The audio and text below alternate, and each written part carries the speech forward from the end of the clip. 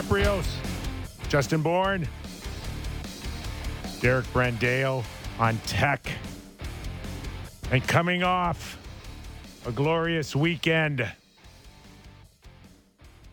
and the Adele special with Oprah, Sammy. Hey, buddy. Did you watch that? Was that a thing? Well, I was on when I was getting ice for hockey last night. It was on in the gas station, and I was like, "What the hell is this?" But I didn't really watch it. No, you didn't? No, I didn't. I love had- Adele. I would have watched it, but I didn't have it on. I had you pegged to watch that. Well, he did tell me he was jamming out to her new single, which I also have and think Yeah. is decent. What is it? Hello? Easy. Hello is only from like 2012, I think, probably like 10 years Just old. missed or so. that one by. Thank God that was only, what do they call it? One night only? Thank God. My wife tried to watch me, have me watch it for 3 minutes, and I said, I actually would break out in hives. She's a good singer, man. Oh no, Well, so what does that have to do if she's she's good on off the Oprah? charts. Yeah, She is the best in the world. Yeah. No argument here. But I'm still getting a rash watching that thing. Yeah. I was sitting around hanging out with my fiance Allie last night. She said, "Does Kipper have Instagram?" And I was like, "I actually don't know." So I looked up Kipper on Instagram because that's what one does, I guess, if Allie was thinking about it. And I was looking at some pictures. Playing golf with Rafa Nadal. Whoa. What's going on with this guy over here? This guy is Mr. He's got pictures with Shaq in there. Mr. Worldwide Kipper over here. I was blown away. I've had it. I've had it with that too. With Instagram? You just joined it, didn't you, Sammy? Well, I lost my old account, so I had to get a new account. But yeah, Okay, I got just- a new account. Just promise me one thing. What's that? You will never take a picture of yourself in the mirror. No, I never have in my life. Never Okay. will. Nope, I will never do it. Promise. I will say this: the only time I ever have is when I'm showing my wife a new outfit here at Yeah, Sportsnet. yeah, I'll be that's like, fair. "Yeah, look, I got a new suit." So, Well, they're looking at me like I'm putting it on Instagram or something. Sending it to my wife, Kipper. buddy, we But don't have nobody pictures else of. is seeing it? No one else is seeing Okay, it. all right. That's fair. Okay, there, Not Rafa Fair. But Nadal. if you put it on Instagram to show your wife, Good point. Good like point. if I ever do that, okay, you know that baseball bat by our desk? Yeah. I'm giving you full permission to just hit me over the head. Give you a clean Okay. one. And not just one. I'm talking even if I'm in Yeah. convulsions, you keep hitting. I'm Just looking forward. You know what? Like a good fella movie, man. You just go until I'm out. If I ever take a selfie of me in a mirror or in Yeah. any scenario, I don't suspect I'm going to be using that bat. I'm not going to keep it at the ready. But we do have a photo shoot coming up next week, so I'm looking to see Kipper's poses. I can't wait to see all those pictures of Kipper in a new suit on Instagram. And yeah, we'll never see that. Those I've been here for 20 years. Yeah. Every year I've taken these pictures. Lost in the They ether. don't surface anywhere. They don't. They're lost somewhere. One person has a which huge is- hard drive of Kipper pictures. which is somewhere. fantastic. Nothing actually makes it. So that's the good part. Later, tell us about knowing Rafa Nadal, because that's Yeah. pretty cool. how was that? Played with him? Or you host him? Yeah, we were all set to golf together, and it Come started on, raining. No. It got rained out. Really? It got rained out. That's too bad. I sat with him for 3 hours. The poor you guys guy, drink? I'm like, he wouldn't leave. He was waiting for the rain to stop, and it just completely flooded the course. And I'm like, Raph, I got to go, bud. I got to go. Imagine that you're getting Okay. frustrated sitting with like, I mean, what one of the greatest, one of the One greatest. of the best all time, no doubt. That's hilarious. Too good. Oh, I promised him I'll take him out there when he comes back again. This guy.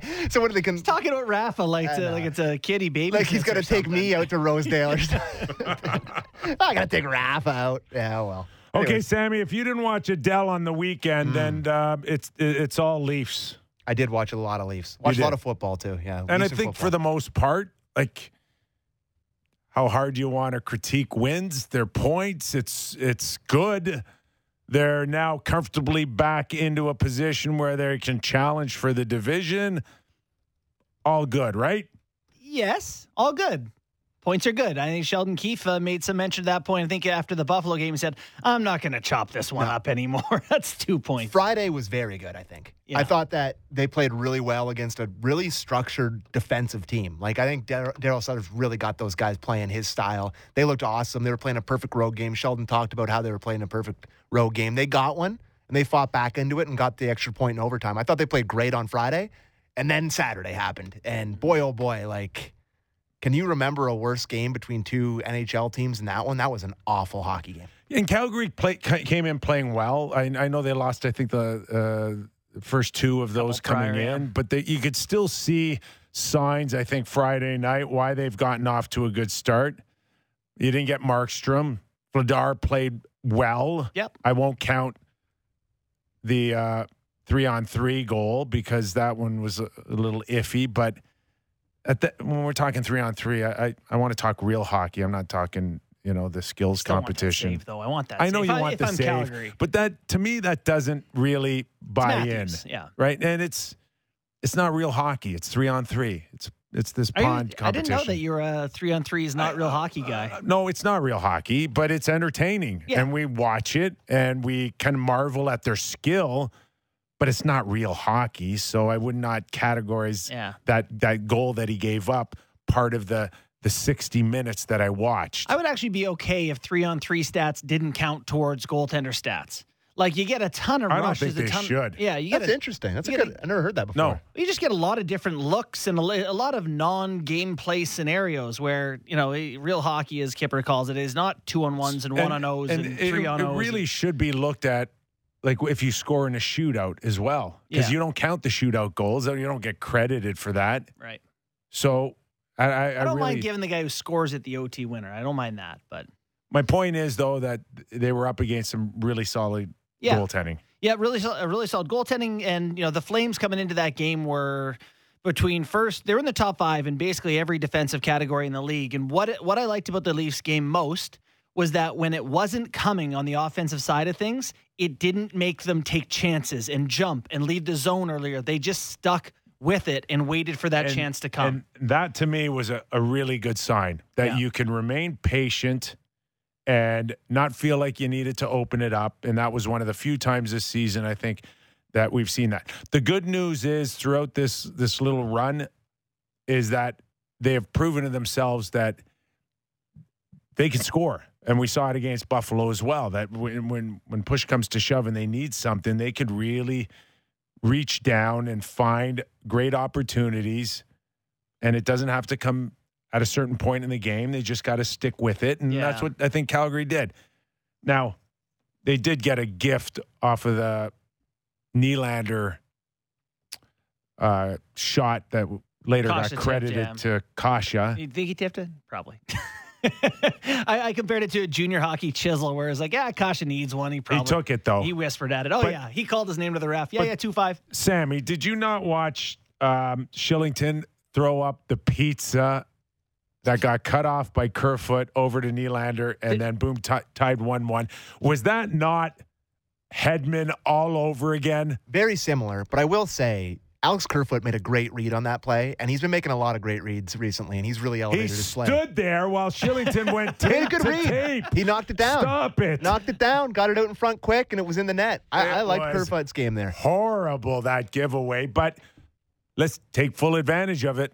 Yeah, no, you got to give them credit for that. It is funny, though, earlier in the season. Shillington was sick all night, too. He's dynamic, I thought he was really good, and then he did that. It is wild, though, that we talked with the Leafs and they're 2-4-1. We're going, they're just unlucky, and the advanced stats are good. Unlucky. And all of a sudden, Hedman gives them one. Shillington gives them one. They get a backspin knuckler for Morgan Riley off the bar with 10 seconds left. Never seen that before in my life. Unbelievable how that came back into the net for them. So I think the complaints about luck are over. We'll call it square on the season for how things went in the early going. Yeah. On to good breaks. It just seems that things are going pretty well. They are getting, I think, more good breaks that probably would have, like you said, gone against them early. Yeah. But there seems to be enough. Now, you look at Buffalo, back-to-back.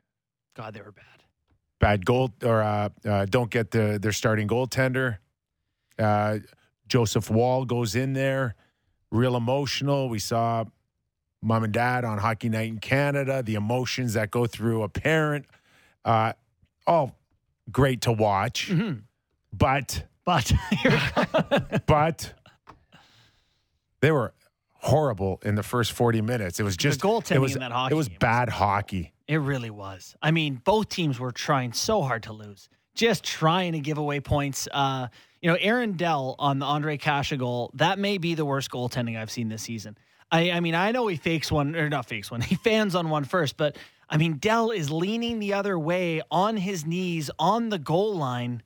I mean, if he doesn't do all of those things, he gets a piece of it. So not a great hockey game. Goaltending. Not to be rude here, but that looked like two goalies that may be playing above two leagues. Like, that looks like they may be, both those guys looked not great. And I feel bad because Wall made a really great save in his first shot where he came across, big pillow, huge stop coming across. I was like, oh, maybe. And then, you look at the fourth goal and you're like, oh, my Lord. Was it any worse than Camp's first goal? Oh, no. You know what? That's a good point. I'm done with the Kasha goal. Let's be honest here. Yeah. Like, I'm sitting there going, you'll never knock a goal. You'll take anything that you can get, especially Camp, who doubled his production from last season. Okay? You think Chicago watched him going, oh, man, I didn't have you doubling last year's totals. We're looking dumb here, guys. He's pouring on the offense. I'm sorry. I'm watching Camp's goal go in, and all I can think of is watching my kids and learn to play hockey. Yeah. Where it is just like nobody raises the puck. Listen, my son's 5. He just got pucks for the first time at practice last day, and he got more pace on one the other day. You know what I was thinking? I was thinking of Kevin Cooey brushing that baby home. Hurry hard, like it was going in like a curling rock. It was going so slow. That was all world learn to play hockey. Where you watch like 12 kids within a 3-foot radius. It's like magnet hockey. Where they just go in clumps. They should have just gone to center. No one even acknowledged the worst part it. is that if he just had one bit of hands, he could have just corralled it and shot it into the net. So it would have looked like a normal goal. And then he's like, oh, and then it still goes in. Kerfoot's laughing his you-know-what off. That was one of the funnier goals I've seen all year. But good way to get 4 points. You gotta be able to put it away at 3-1 and 4-2. Yeah. So and they got running around. And all the things that concerned you were still there. Mm-hmm. And even, Justin Hall and Muzzin. I think it was the Skinner third goal where they were running around. I'm not sure if Muzzin was on. Maybe it was Liljegren. But, like, now you're watching and you're like, they're going to blow this. And after the fourth tying goal with, 8 minutes to go on the clock, that next shift, they could have easily been down 5-4. Yeah. They were reeling pretty good there. Travis Dermott's another guy, and we can talk about this more, and I know we have it on our docket to get to at some point, but like the D pairs, Dermott and Liljegren, no Sandin, he was missed. As much as, Sandin's almost a guy we skip over, in all this talk about what to do with the bottom of the pairs. Is it Liljegren? Was Hall in? Is Dermott? Like, Sandin's an important part of that bottom pair. He can skate. He can skate a puck out of his zone. Yeah. And how many guys do they have that can do that? Morgan? Yeah. And that's it. They have 2. Sandin and Morgan. So now you're down to 1. Yeah. And it showed Saturday night. It did. They missed him. They missed him more than I expected they would. Do you want to do D pairs or do you want to go to Willie? No, go to D pairs. What... D pairs today. Liljegren looks like the odd man out. Right, Dermott's going to come back in. Dermott and Hall are both in. Sandin's coming back in. I just feel like it can't go on like this throughout the whole season. Like, something's got to give with Dermott. Like, there's not more there, is there? Until they make a trade. Yes. This is what you're dealing with. Yeah. So sometimes you feel like you're shuffling the chairs on the Titanic, I'm sure. I mean, that's exactly my takeaway with it. I actually had the luxury of going to a skate today and getting to see some of these guys and all the stuff they're working on. I'm curious if Justin Hall can find his game because you mentioned him and thought he was running around a little bit. Yeah. I saw him, at this skate. They're doing these drills, trying to get pucks through to the point, and he's banging it into shin pads and falling. He just doesn't look like a confident version of himself right now. That's 100% accurate. That he just does not seem like the guy that earned a $2 million a year contract. Yeah, it looks like he's feeling it a little bit. I don't know if he came into camp in bad shape or just assumed too much about what his role was going to be, but he's a guy who needs to find it right now. Obviously, Jake Muzzin's got to help him get there. All right, Willie. Did he get benched? He wasn't on for the last 4 minutes of the Buffalo game. There was a window there where I think Sheldon just said, "No, perk it here." Yeah, had seen enough over the course of that game. We've all talked about Willie getting off to a good start. When he's going, right? When he's going, he's going. When? Perfect. Yeah. When? Oh. So is that what when Willie? It's when Willie is going. That's not Styles anymore. Right? When he's going, he's going. When he's going, he's going. And that's basically what Sheldon told us today, isn't it? Yeah, he did, and he talked about Willie after the Friday game too. Why don't we listen to the Friday clip first on what he had to say about the way Willie's playing? And it's been interesting because I do think the individual players have played well, but when his production is great, is really good, right where we would want it to be, and he's producing a lot of chances. There's still other areas of his game that we'd like to see him be better in, and that's all the way through our lineup. We've got all of our best guys. Will's produced at a really great clip, and that's ultimately what we really need from him. But there's other areas of his game that he can be better at. So in terms of, is this the best I've seen him? No, it's not. What is the next level like? Just being more consistent all the time. I think with this pace, the way he controls the game. When he gets the puck, he's moving his feet, and he's playing. He's in control. He's as good as anybody in the league. How many wins? I think I just caught one. Even still, he implied a lot of wins when Willie is good, right? So what's your takeaway there? My takeaway is that this is a guy, and we've seen them throughout the league and in history, that when they're producing, that's it. That's what they're paid for. That's all you're asking for. Well, I don't know if they're going to try to turn him into something that he's not. And he's a guy that has to show up on the score sheet because his game at times can get lost. He's not an impactful player when he's not producing. Mm-hmm. And that's what he's basically saying. Other areas. Well, he's not running anybody over. He's not intimidating anybody. He's not necessarily a guy that is constantly making others around him better when he's not producing. So for me, what is he? He's Phil Kessel. But he can get pucks back. And that's the difference. When he plays good, he's getting pucks back. He's under sticks. He's hard on guys. You see him in pursuit of the puck. Yeah. Sometimes he's that guy who, there are times it's a faux reach. Justin, he is a guy that when he feels good and wants to go, he could be the best player on the ice. Yes. But there's other times when it's like, no, just not my night. I'm not. And then he'll look lazy. Well, that's why he'll look tired. He'll look disinterested. Yeah. It's a great question, though, about why does it look so bad when he looks bad? Because he lacks effort. Straight up. He's not pushing hard when it's not necessarily his night. Yeah. And you have to find other ways to look good and stand out. Willie hasn't figured that out yet. I don't think he cares to figure it out. Well, he's doing good enough for. Think about this guy's and the talent that he's had. And there are guys historically in our game that have been so talented that when it's not working out, there's nowhere else. There's not another. What about your teammate Kovalev? There's not another bag, a club in the bag he can pull out other than the talent one. Yeah. And that's a 60-degree wedge, by the way. Kovalev was the same way. Ultra talented. At times, I think at times he overthought the game. He overplayed it. I'm not sure if there's some nights that I looked at Alex and just said, he's just not trying. No, maybe there was, but Often, I think it was just sometimes he'd outthink himself. But I don't know if Willie is necessarily that type of guy. Yeah, what kills me with Willie is like he's so smooth that sometimes it looks like he's not trying, and that's fine. Sometimes he is trying and it's just smooth, and the puck doesn't come to him. He doesn't get his points, and people say, it's effort, but really he's playing smooth. But there's other times he's also not trying. So it's tough to parse, like, which Willie are we getting here? He's not getting points. Is it effort? Is it just bad luck?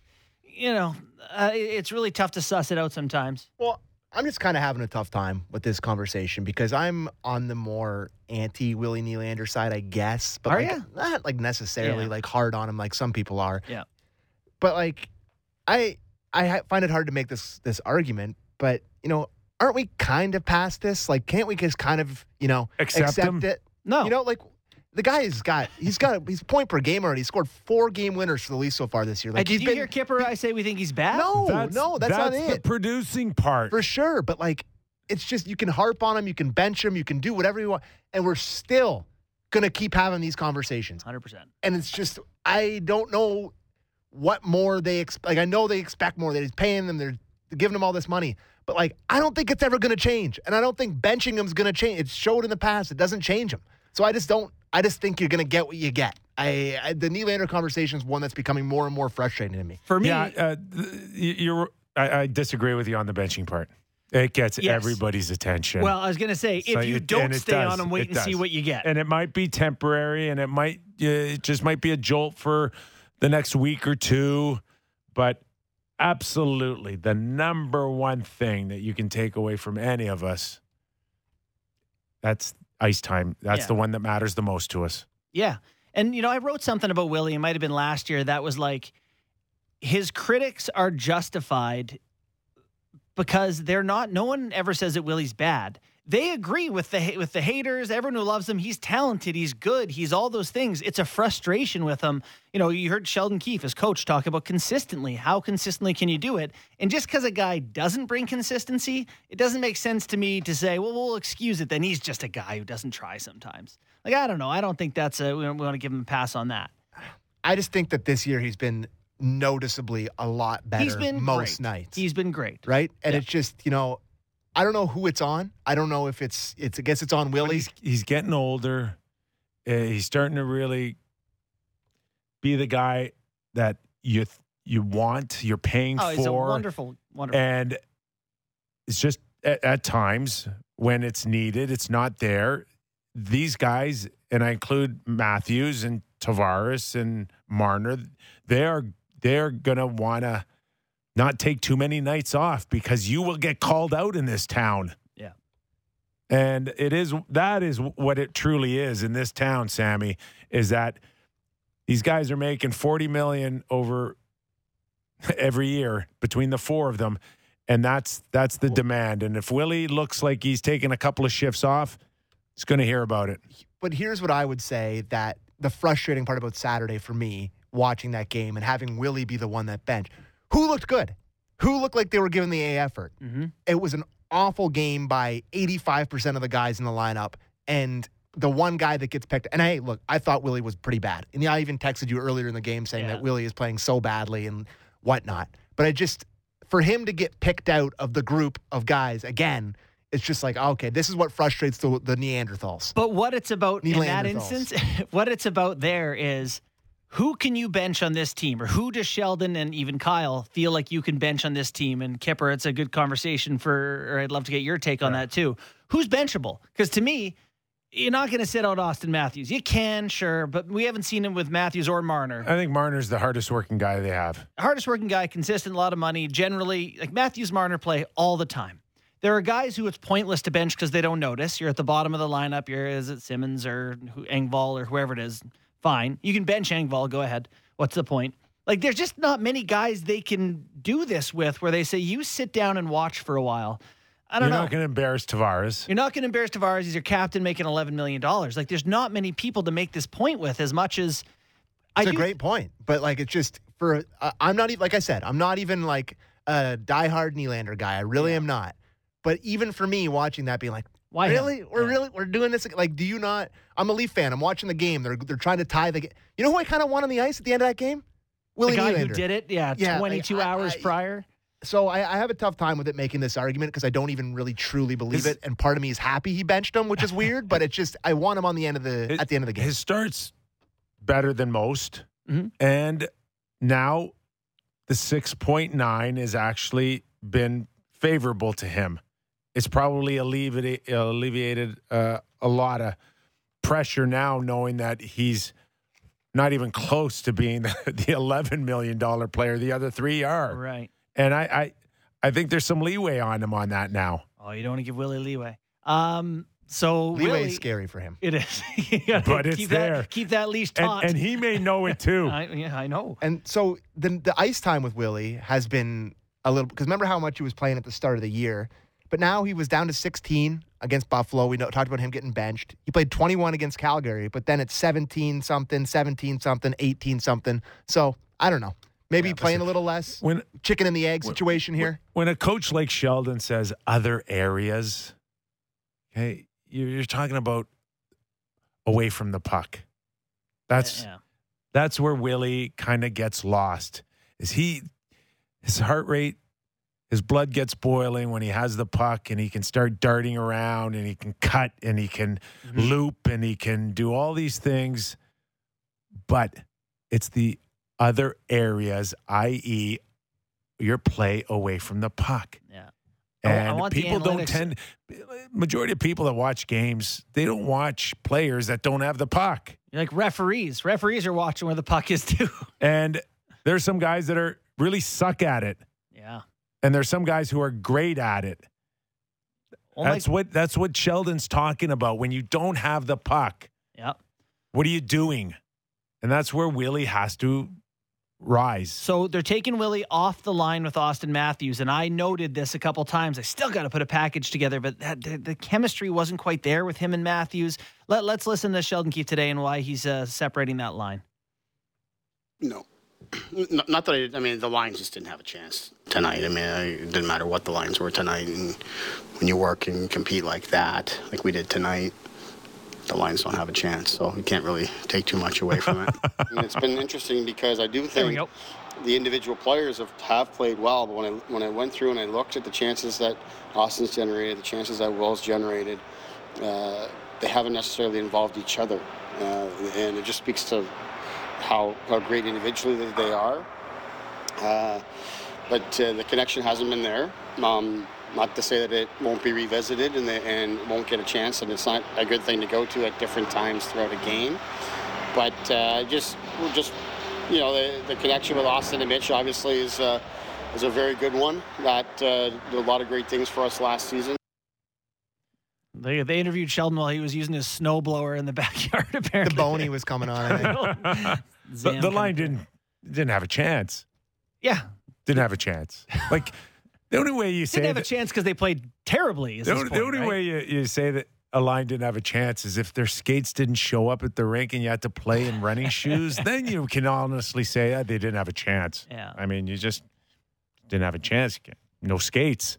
But the chance was there. They Had a just chance. didn't give your head coach what he wanted. Yeah, I think that's a great observation, though. It's like that line got tons of chances. Go ahead and pick through the numbers. And they'll tell you, chances. Did any of them have anything to do with one another? Was there any sort of give and go, tic-tac-toe, finding each other back door? I think it's hilarious, though, that Kasha has been working his you-know-what off for however many games here, been really good, been probably the shining star of the Leafs bottom six, finally gets this promotion up to the top line, and he gets the D-plus effort, the D effort from Matthews and Nylander, and back down to the third line you go, Kasha. Thanks, boys. Thanks, boys. Appreciate that. I've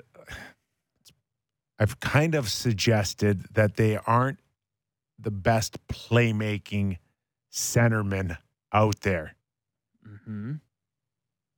You watch the Boston Bruins, and I know we're talking about one of the best modern-day lines in history now in Bergeron, Marchand, and Pasternak. But watch the way they move the puck east to west and the way they find each other and the way they don't hold on to the puck so long that it gets kind of turned over or ends up being a broken play. The Leafs yet to have a line that you can really say all three of them are involved and all three of them support each other without the puck and give great outlets, and then end up being real dangerous in front of the net. I don't see that out of the top two lines out of the Leafs. What they are doing is they're getting Nylander with Matthews and Marner for these like odd shifts every other, once every other period type of thing. They've played together more this season than they have in the past. Sometimes that happens when they're together, when they get all three of them out there at the same time. But I think it's a lot to ask a guy like Bunting or Ritchie or whatever. But poor Kasha, man. But you just nailed it here. You got four forwards. Yeah. Two of them we know for sure will play with each other. And then now we've got, like, what do you have on left wing? Like, that's the drop off. You're talking about a line.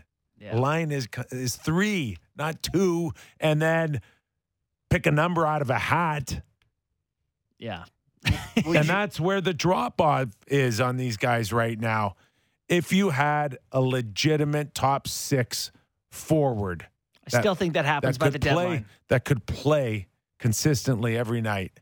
That changes the look for Matthews and Tavares when they're pushing to the left side of the ice. Mm-hmm. Well, you were saying all those things about what a good line does and what the, getting the puck in their own zone, taking it out, doing all the right stuff. And I was thinking, it's the third line. That's what's been great. And then you said finishing in front of the net. And then I was like, oh, no, we're not talking about the third line here. But I actually think the combination of Engvall, Kampf, and whoever they've put on that other spot has done really good job of, I think that's probably been their more like consistent in terms of what you get on a shift-to-shift basis in terms of what they do compared to the other lines on the team. Like, he's really stuck with that as a third line, and they've done well sort of, advancing the puck, getting it into the offensive zone. They just can't do anything with it once they get it there.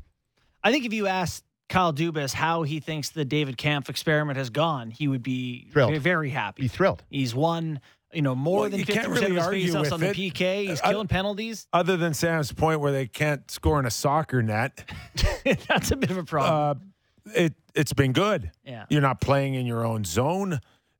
You're taking faceoffs there, but you're not spending a lot of time there. It's a line you trust to at least do the thing you want them to do, which is not get scored on, which is no small thing. So now, if we're talking about the lines, I guess we got to talk about old Rich going up to the top line again here. So, yes. Thoughts, fellas? Nick Ritchie's back. Thoughts are that this is the way it's going to be. You shuffle it up. And, put him back up there if he's feeling okay. What choice do you have?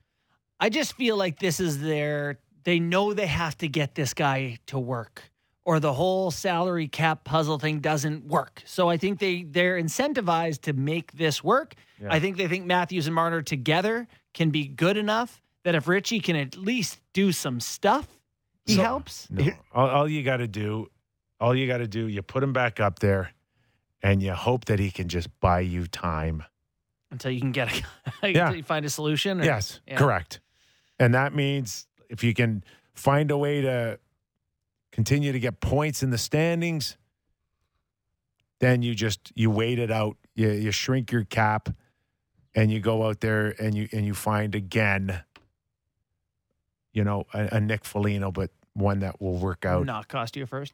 No, it'll cost you. If you want somebody to step in and play that type of role with the likes of a Matthews, Marner, you got to pay, man. You're going to pay through the nose. And they're going right up against Florida in the first round or something too, aren't they? This is what interests me, having Ritchie go back up to the top line, because, sure, he's been better. Rich was great. Yeah, Rich was great. So he's been better, right? But, like, how much of this conversation is Kyle Dubas? Like, we saw how much they meet and all or nothing. They're just meeting constantly.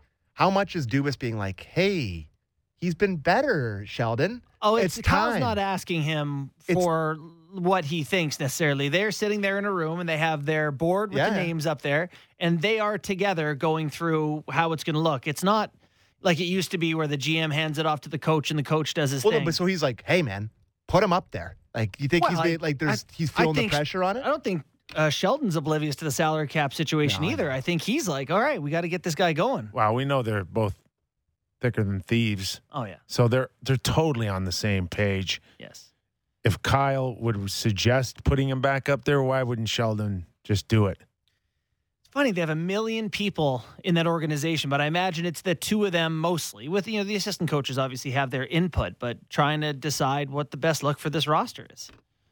I can't tell you the number of people that have asked me over the last year and a half. Like, I cannot believe this is a Brendan Shanahan team, right? Just Brendan, like 600 goals, fought everything, tough, in your face, whatever needed to get done, got done. And I tell them it's not Brendan Shanahan's team. It's Kyle Dubas's team. right. And I honestly believe that. I look at this team, and this is all Kyle Dubas. You know what my theory is on the Brendan Shanahan thing is that Kyle Dubas and this team are like cryptocurrency. They're like Bitcoin. They're like whatever. Like Brendan Shanahan saw a good thing and he sees it coming and he's like, all right, we're going to be ahead of everyone else and we're going to buy all the stock in Kyle Dubas. Society wasn't quite ready to move there. Like maybe cryptocurrency is a huge thing for all of us, but I think he bought a little early. Yeah. Somewhere it to be CJ's effective. ears Yeah. just Yeah, popped up like you there. can't spend Kyle Dubas at the corner store yet, is what I'm trying to say. I don't believe that when Kyle has made certain moves, I'm sure he's talked to Brendan about it, but he doesn't need Brendan signing off on a lot of the stuff that he's done. I think he's just gone out there and done it. I don't think you can hire a GM and then ask him to, listen to your decisions or else you're the GM. You got to hire your guy and trust in his vision and let him do his thing. This vision. So, go if you wanted a Brendan Shanahan team, would you pick up Kyle Clifford on waivers right now? No, I got Nick Ritchie, man. I don't need another one. It's enough. I can't have two of them in the same lineup. I can't dress Clifford and Bunting and Clifford wants to punch Nick someone, though. Ritchie. Those are my 3 out of my 4 left wingers. Are you nuts? Listen, we got Kirill Semyonov in the fourth line right now. Kyle Clifford sounds pretty good. Yeah. Yeah. I just Not that Semyonov's bad, just from a personal perspective, I think it's a little bit of a tainted relationship with Kyle Clifford because he was the one that ran Peter Mrazek in the David Ayers game that caused David Ayers to happen. So he pressed go on the Ayers moment. yeah, so I don't think they can bring him back on that situation. But I That's don't know. not an answer here. Okay? That was a cop Just out. Stop it. I don't know. So Both of you. So before we head to break here, boys, what's your biggest takeaway from this weekend? Is there anything that you can Well, point listen, to? I said all last week, guys, that they're going to go to Hutchinson. That's the third goalie in the depth chart, according to them. It's too early to bail out on him. And what do? They bailed out on Hutchinson, and they went with Wall. I do believe that they weren't convinced that they're really happy right now. I think in many ways they exposed themselves to, we don't really have a third goalie here. No. I'm surprised, like, the fact that they went out there and brought Hutchinson back and then had him play one bad game and now they just don't believe in him? Because this is not a case of, actually, Sheldon even said this. It was not a case of, like, Wool earning his opportunity, them saying, well, we gotta. Look at him. What He's he's doing. too hot right now. We just gotta put him in, boys. Look at what he's doing. He's an 880 in the AHL. It was an injury thing. They needed someone to go in. I can't believe in that instance they didn't go with Hutchinson. Wool got his crack. I didn't think he looked very good. Now Now what do you do? And you got a 3 Campbell week coming up again. And Is then, that what you want to do with Campbell? You And you have to. Hutch has got to go. you also once. had a goaltender issue at the end of last season, and you gave up a third rounder for a third goalie, which I thought was crazy. a third round pick You for didn't a know guy what you had that in you nets. hope can stay in the sidelines. You didn't know what you had. And the next day, Freddie was back on the Can I ice. tell Freddie you was on something? ice the next day. Where in that first round did Kyle Dubas think that if I have to go to our third round or third goalie in Rittich. that we're still in the series? They believed It's- in Rittich. They think he's a goalie, a It's- real goalie. If it's over, if you needed to go to your third goalie that you spent a third round on, The series was over, man. I think he wanted to get to a point where if you got to that third guy, it wasn't over. And they believed that Rittich was that guy. That's just crazy talk. Okay. A third rounder for a third string goalie. Going in, Sammy's right, though. Like, had Freddie a day earlier, 2 days earlier, gone in and been like, hey, boys, I think I'm going to skate tomorrow. Yeah. They'd have been like, all right, save the third. Yeah. Well, David Rittich and the Nashville Predators coming into town tomorrow night. So there Is he you with go. the Preds? He is with the Preds. I definitely He's knew played that. one game this year. So we're all set. They've got 3 this week, starting Tuesday, they got Thursday. 4 this week. Tuesday, Thursday, Saturday. Sunday they play the Isles on Long Island in the second half of but back-to-back. UBS Arena, boys. I'm just focusing on the first 3 because I believe that those are all Campbell starts. And then what happens Sunday in UBS? You throw Hutchinson in Long Island. Where's second game in the Kaskasuo new- when you need him? Call him up. Kasky. Yeah. And then Sunday, of course, is the one that you're going to Hutchinson or Wall. I got to bet on the Islanders on that Sunday. That is honestly betting on the Islanders in that game is potentially the freest money of all time. They just never win that game, especially since Tavares has gone. Have they beat the Isles since Tavares went there? We don't need you. No. Yeah. And I respect that fan base. Like I would be all over that if I was them. Like Well- if I went there and I would be acting just the way they've been acting. Well, There you go. We'll find out later on in the show. Jim Ralph's going to join us, so we'll ask him what he thinks about the goaltending starts this coming week with the next 4, as JB pointed out. But after the break, Tim Peel, retired NHL referee. Remember all that trouble he got in Nashville? I do. We got him after the break, and we're going to get into a little Connor McDavid conversation because there's so much talk this week or this weekend about stars not getting their calls. Mm-hmm. I think Tim Peel would be the perfect guy to tell us, Very Leaf related, too. right? Yeah. All right, Tim Peel after the break. You're listening to Real Kipper and Bourne.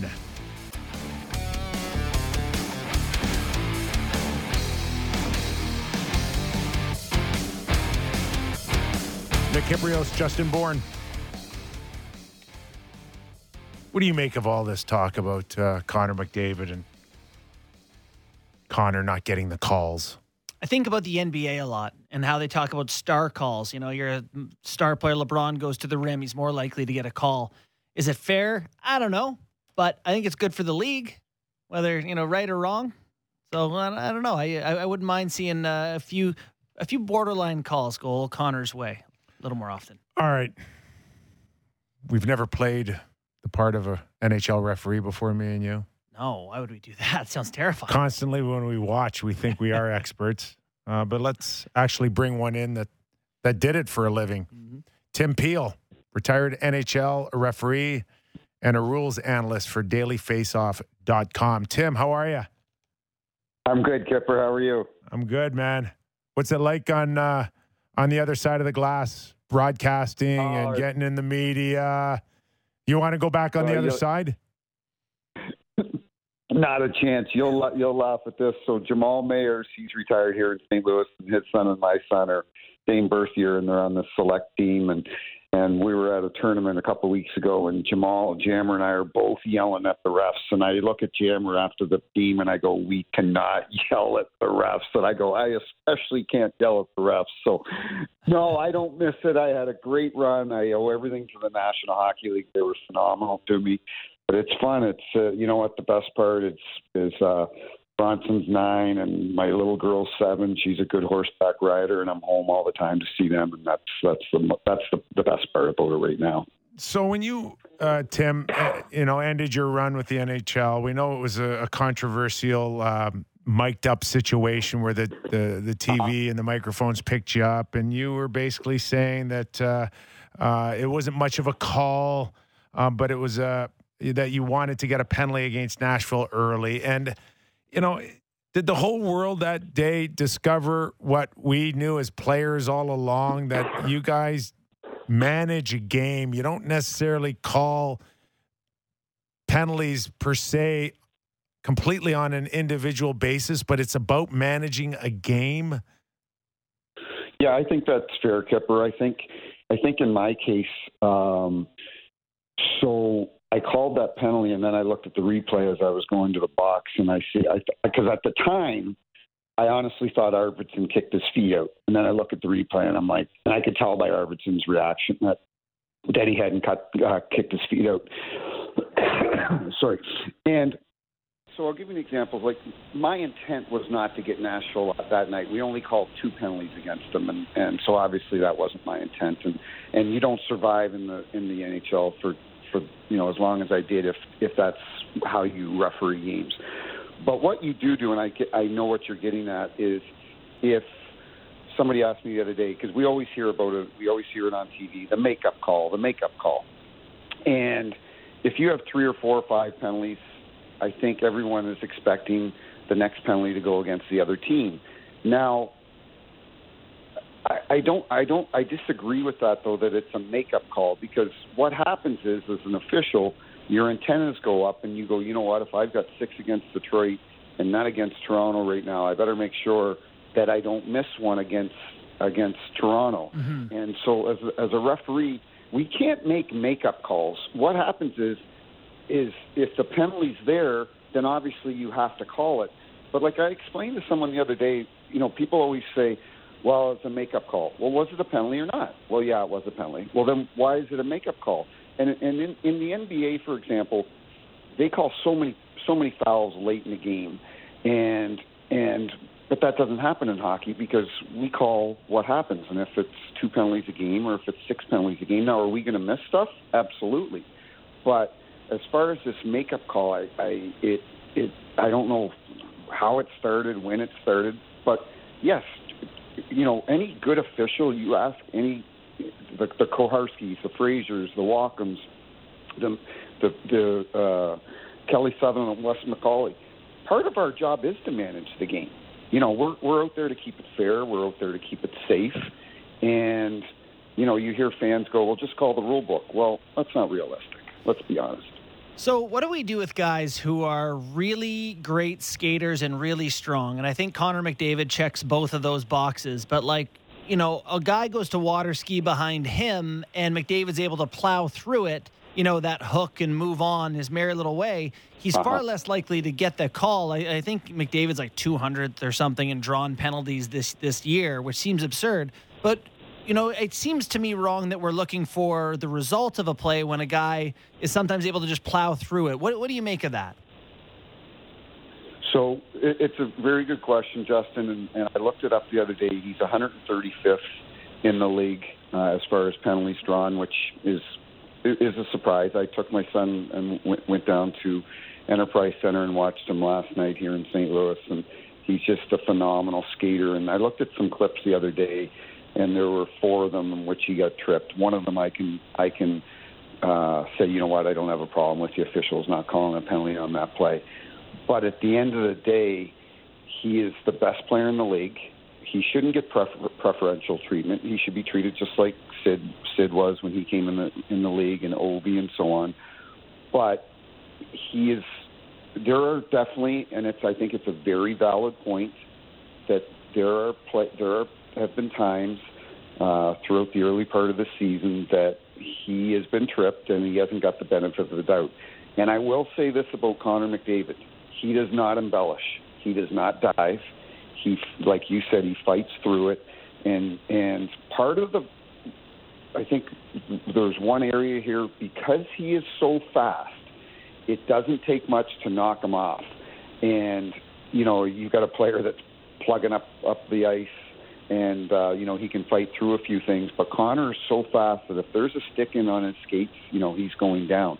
But I think our referees, and it would be, I think, negligent of me not to say it, I think we need to, hey, listen, we're not going out there and making up penalties to give Connor McDavid power play. But, Rob Schick, one of our former referees, and he's a supervisor now with the National Hockey League, he would always say to myself and other referees, if there's an opportunity in the first period where, either team gives you a call, whether it's a tripping, whether it's a hooking, he says that's your opportunity to get it early, set the standard for the night so that the players know what is going to be called on a consistent basis. And I think Connor, and I'm sure, Kenny Holland is a tremendous general manager. I'm sure he's talked to Stephen Walkham and has showed him some of these clips and has asked, why isn't Connor getting these calls? And I think it's a valid point. I just want to follow up on the star player question. Just say, should star players get preferential treatment? Like, should there be some? No. No, you don't believe in any, because there is some thought out there that for the good of the NHL and these best players, it would behoove us to give them a little, calls a little tighter on those guys. Listen, are we naive not to think that people have come to see Sidney Crosby, Connor McDavid, Alexander Ovechkin? That's what the fans are paying good money to come see, the star players. Now, are the officials going to make up calls to on those players? No. But if those players are fouled, then they should get rewarded for it because of their skill level. I saw last night Sidney Crosby was getting frustrated. Chris Rooney gave a cross-checking penalty in the third period against Sid, put Sid in the box, one of the obviously the best players in the world. And then we saw the play in behind the net with the Washington player. It really wasn't that bad.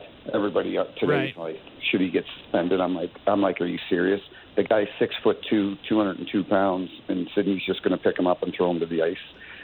A big part of that play was simply their momentum going towards the end boards.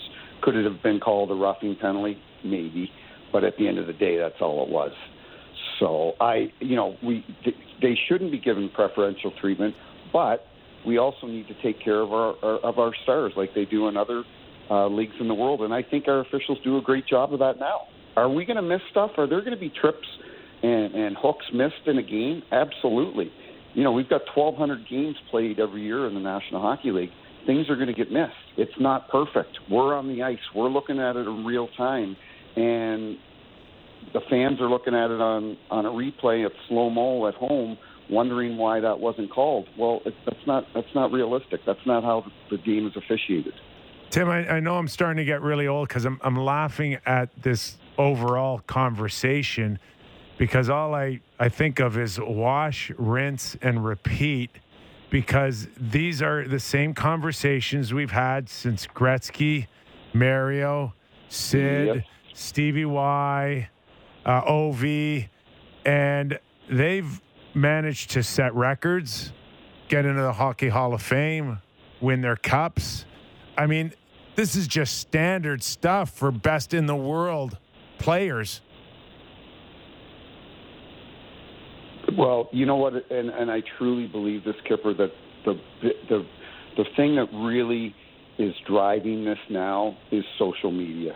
And when you and I were in the league coming up, when you were in the league before me, stuff like this went on every night. But now it happens. It's on Twitter in 2 seconds, and it's shared by thousands and millions of people. Social media is a big driver behind this. Officiating in any sport has been a lightning rod forever, whether it's been Major League Baseball, NFL, NHL. Our officials in the National Hockey League, and Kipper, you had some good refs. You had some refs that you probably didn't like and didn't think they were very good. But at the end of the day, we've seen games in Europe. Okay, we have the best officials in the world working in North America, and I'm not just saying that because I just left the ice. But I've traveled abroad and I've worked overseas in international hockey, and our officials are doing a tremendous job. Are they going to miss stuff? Absolutely. It's unrealistic, like I said earlier, to think that they're not going to miss a couple trips against Connor McDavid. It's going to happen. And you've got 1,200 games with 34 refs, and people say to me, well, why is the officiating change in the playoffs? I said, it doesn't change. I said, what happens is you have 20 referees go on to the Stanley Cup Finals. 14 guys go home and don't work the playoffs. So now we have the best 20 referees in the league, and the players are more disciplined. I used this analogy the other day, and people said, wow, there's not as many penalties called. I said, do you think Barry Trotz is not in the dressing room before the game when they're playing Tampa going, you guys, we cannot take penalties against Tampa. We can't. We take penalties, they're going to score in the power play. To Kipper, to the point you made, that these questions have been asked of, star players for years and years and years. Maybe we haven't answered the question right yet. Every single time the answer's been like, yeah, just make Mario tough it out. Just make Stevie Y tough it out. maybe the answer isn't to have these guys tough it out. Maybe it is to have these guys get a little bit more star treatment, a little more room. Quarterbacks in the NFL get protected. Stars in the NBA get protected. I don't know. Random. I don't know. Justin, we did that after the lockout when Wacom took and we brought in the new standard. You see, we watched the old Mario Lemieux highlights. He's got 3 guys dragging off him as he's going to the net, and he still scored. You don't see that now. That Connor McDavid play the other night in Edmonton with the Rangers, when he went through 4 guys, not one of them touched him with their stick. Maybe they couldn't because he was too fast. But they didn't try to hook him because they knew they would get a penalty. I think we already give that treatment to our star players now. Because when I was at the game last night and Vladdy Tarasenko had 7 or 8 shots, years before before we brought in the new standard, he wouldn't have had that because he would have been hooked, he would have been slashed, he would have been tripped. So I disagree because that is why Connor McDavid's averaging 2 points a game right now, because the officials are doing a good job of calling the hooking, the holding, the tripping standard. Like I said, are there going to be trips missed against them? Absolutely. But that's why, I looked at games last night. There were a lot of goals last night, and that's because our officials are doing a good job calling the standard. Hey, Tim, I agree. We're squeezing everything that we can out of these current officials here, but is there a concern long-term about officials, NHL, producing them? I'm watching Edmonton and Boston. I think they had 2 rookie officials who, they may go on to have great 25-year careers, 30-year careers, but, is there any chance you're going to pull your kid out of the hockey and put him in officiating school?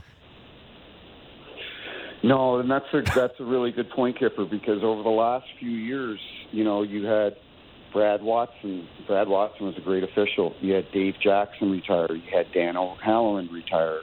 Myself retired. Mark Schoenet's retiring soon.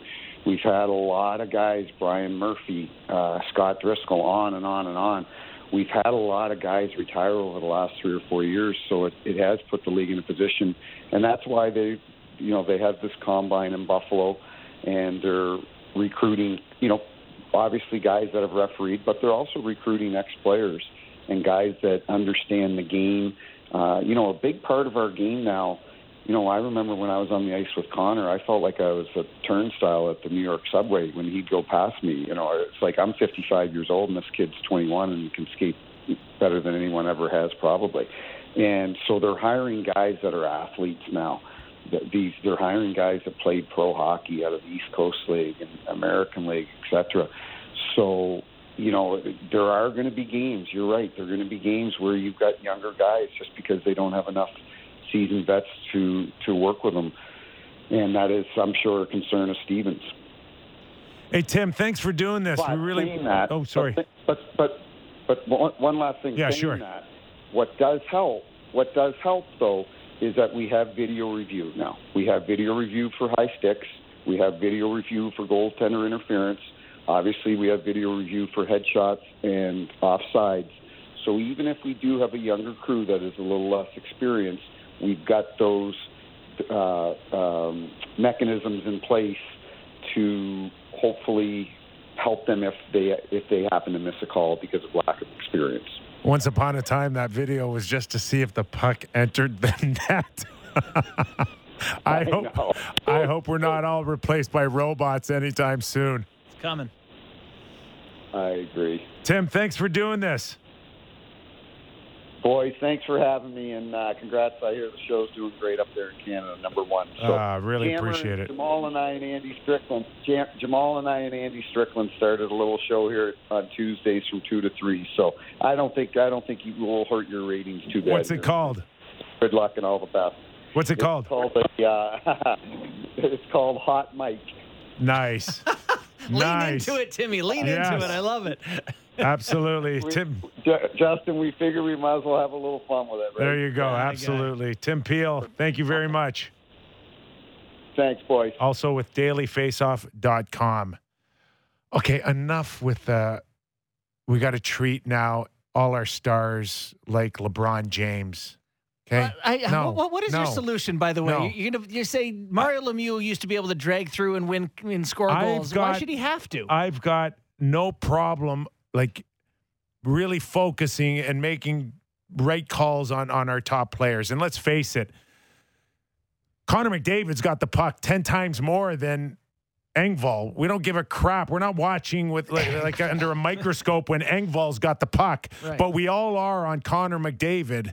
So there's going to be more missed calls. There's going to be more calls, but there's going to be more missed calls. Mm-hmm. So let's leave it at that.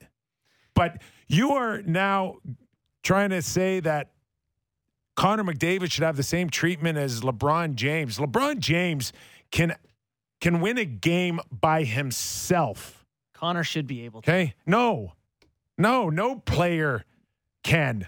No. How many minutes? Any There's 50-50 call should go 48 for minutes him. in an NBA game.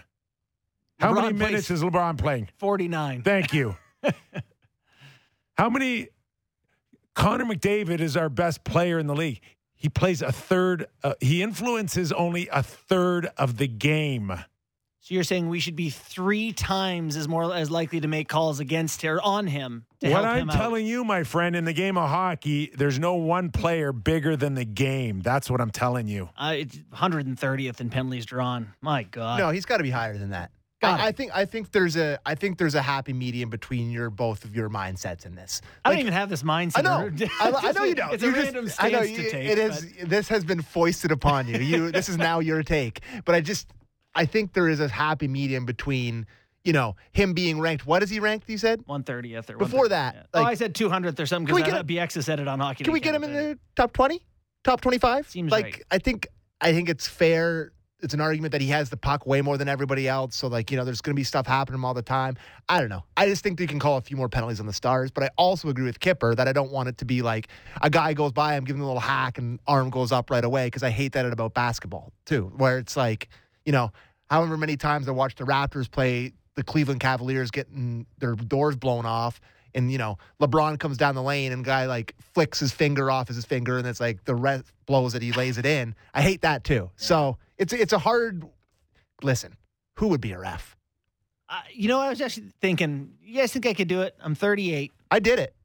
When I was a kid, I did it. I was a ref for lacrosse and for hockey for I think 4 years. Yeah. Hated every minute of it. $50 a game. So I did it. Hated every minute of it. I'd follow you to the parking lot. Buddy. Hold on, me or Sam? Both of you. Okay. Buddy. I saw I saw some stuff in lacrosse with 15 to 16-year-old kids in lacrosse that I could never unsee. The stuff that you it's just a crappy job. No one ever is happy with you. I remember being 11 and seeing dads coming over the glass at refs. Fatality. Are you kidding me? It's not a fun job, and I can't. It has to be the hardest sport to officiate. It has to be. You know what's It's so brutal too too is fast where right they now. are. We might have to take them off the ice and put them above the sheet or something. It is Put 'em above the so game. fast, That's interesting. and they're so big. And do you see a couple of the officials on the weekend? They're caught in the scrum. They're trying to get out. You're looking They're through climbing the these guys glass. that are 6'4", 220. You're looking through them to try to catch a hold. It's just an awfully hard And sport to. they cannot guess, guys.